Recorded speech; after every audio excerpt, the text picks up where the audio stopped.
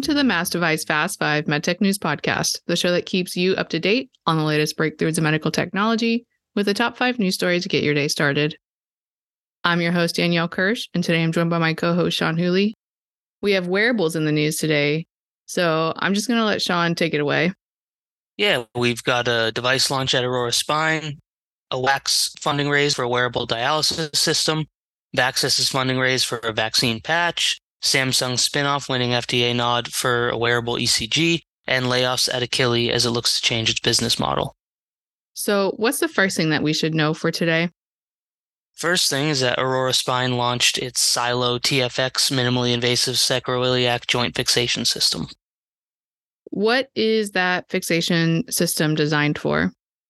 So the company designed it for minimally invasive sacroiliac joint fixation fusion to treat conditions including disruptions in degenerative sacroiliitis.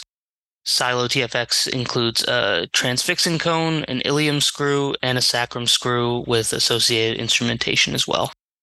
When did the system originally receive a regulatory nod? SiLO TFX won FDA 510K clearance in October of last year. And what are executives saying? Director of Operations Petra Lopizzo said the launch is proceeding smoothly, and the company continues to deploy more instrument sets and implants into the field. Trent Northcutt, the company's president, CEO, and co-founder, said they're excited to be in a full launch of the game-changing treatment for patients suffering with SI joint pain and dysfunction. Now let's jump into some of that wearable news that we have. Yeah, Singapore-based Awak raised $20 million in a Series B funding round for its wearable dialysis device. Going back through the archives, we last covered a funding round for this company nearly 4 years ago, so it's good to see further progress, no matter how far apart. And what is that wearable technology? It's a wearable and ultra-portable peritoneal dialysis, or PD system. It offers patients the freedom to undergo dialysis at home and anywhere on the go. It helps to overcome the challenge of the long hours of stationary therapy in connection to large dialysis machines in hospitals and clinics that dialysis patients generally have to go through. What was the idea behind the design of this wearable dialysis device? Well, to reduce the amount of dialysis fluid, I think is the main takeaway. So it was designed to regenerate and reconstitute waste dialysis fluid into fresh, usable fluid, reducing the amount of dialysis fluid needed by up to 90%. And the company also enabled a miniaturization of the dialysis machine to fit inside a small carry bag, reducing the burden of therapy and increasing quality of life by providing convenience and time to patients. So the company raised $20 million. What is it planning to use those proceeds for? Well, it's got a number of initiatives, including an ongoing human pre-pivotal clinical trial in Singapore. The company wants to enhance its device in anticipation of a final pivotal trial in the US that it has earmarked for 2025. Funds could also drive the development of new products, including complementary products to promote home dialysis. Now, let's talk about that second wearable news that we have. Vaxess raised $9 million to support its shelf-stable vaccine patch. Obviously, vaccine delivery and accessibility has become a hot-button issue over the past few years, and this could be a successful way to get vaccines to even more people. So what is the design of this patch like? It's a shelf-stable vaccine patch with the potential for self-application, so it's got sustained-release technology that administers vaccines and other therapeutics.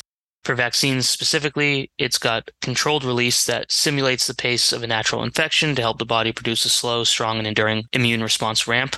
And it doesn't require refrigeration, so it can be shipped to and applied in low-resource settings.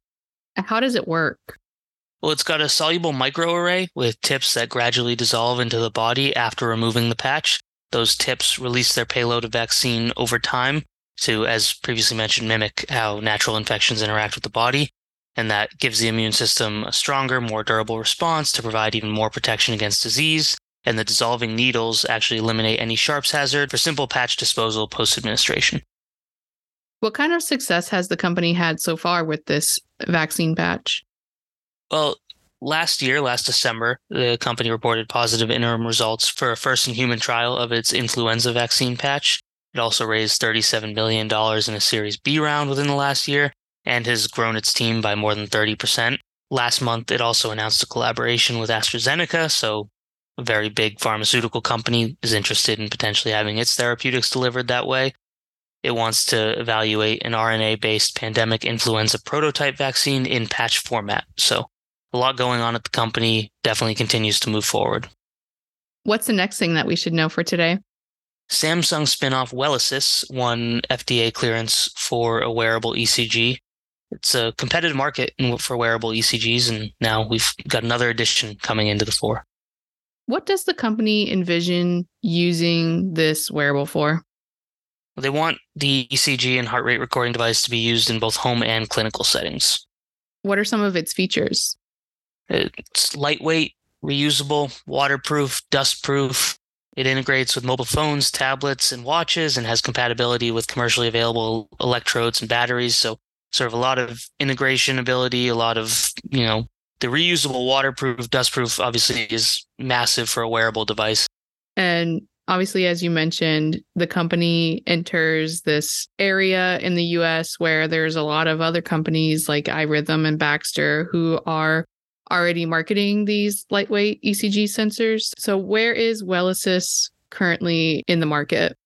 Well, it already has CE mark approval in Europe, and the device is currently available in 14 countries, including the UK, Spain, Italy, Greece, Poland, Australia, Thailand, India, and Korea.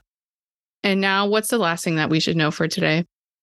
Last thing is that Akili reduced its workforce again as it moves toward a non-prescription model for its ADHD treatment. The digital health company develops a digital therapeutic for ADHD. It seems to have a really big business shift set to take place. So by how much is the company reducing its workforce, and who's included in this reduction? So in total, it's a 40% reduction. The company cut 30% of its workforce, which totaled 46 people earlier this year. So going off the numbers, a 40% reduction of the estimated remaining employees would be around 43 more people, although that's not confirmed, just an estimate at this time.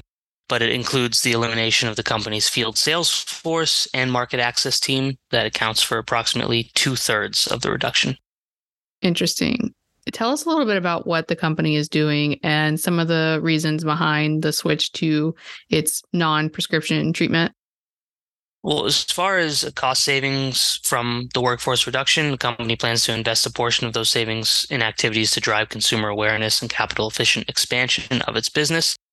Now, for the move to over-the-counter, the company believes that focusing on a consumer-led subscription model for its ADHD therapeutic could reduce reliance on payers. It may enable the company to grow its business in line with the increasing demand for non-drug cognitive treatments.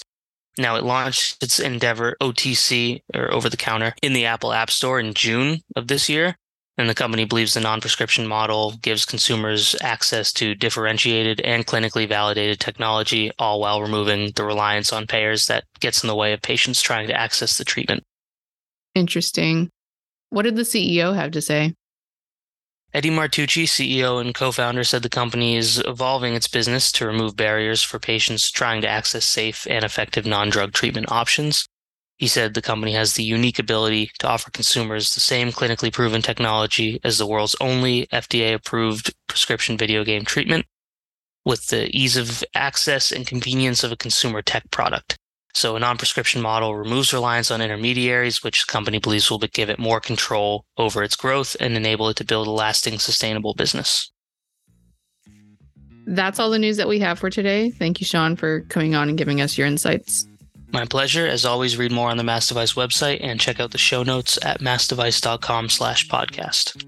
Connect with us online. I'm on LinkedIn at Danielle Kirsh, Kirsh. What about you, Sean? You can find me on LinkedIn, Sean, SEAN, Whooley, WHOOLEY.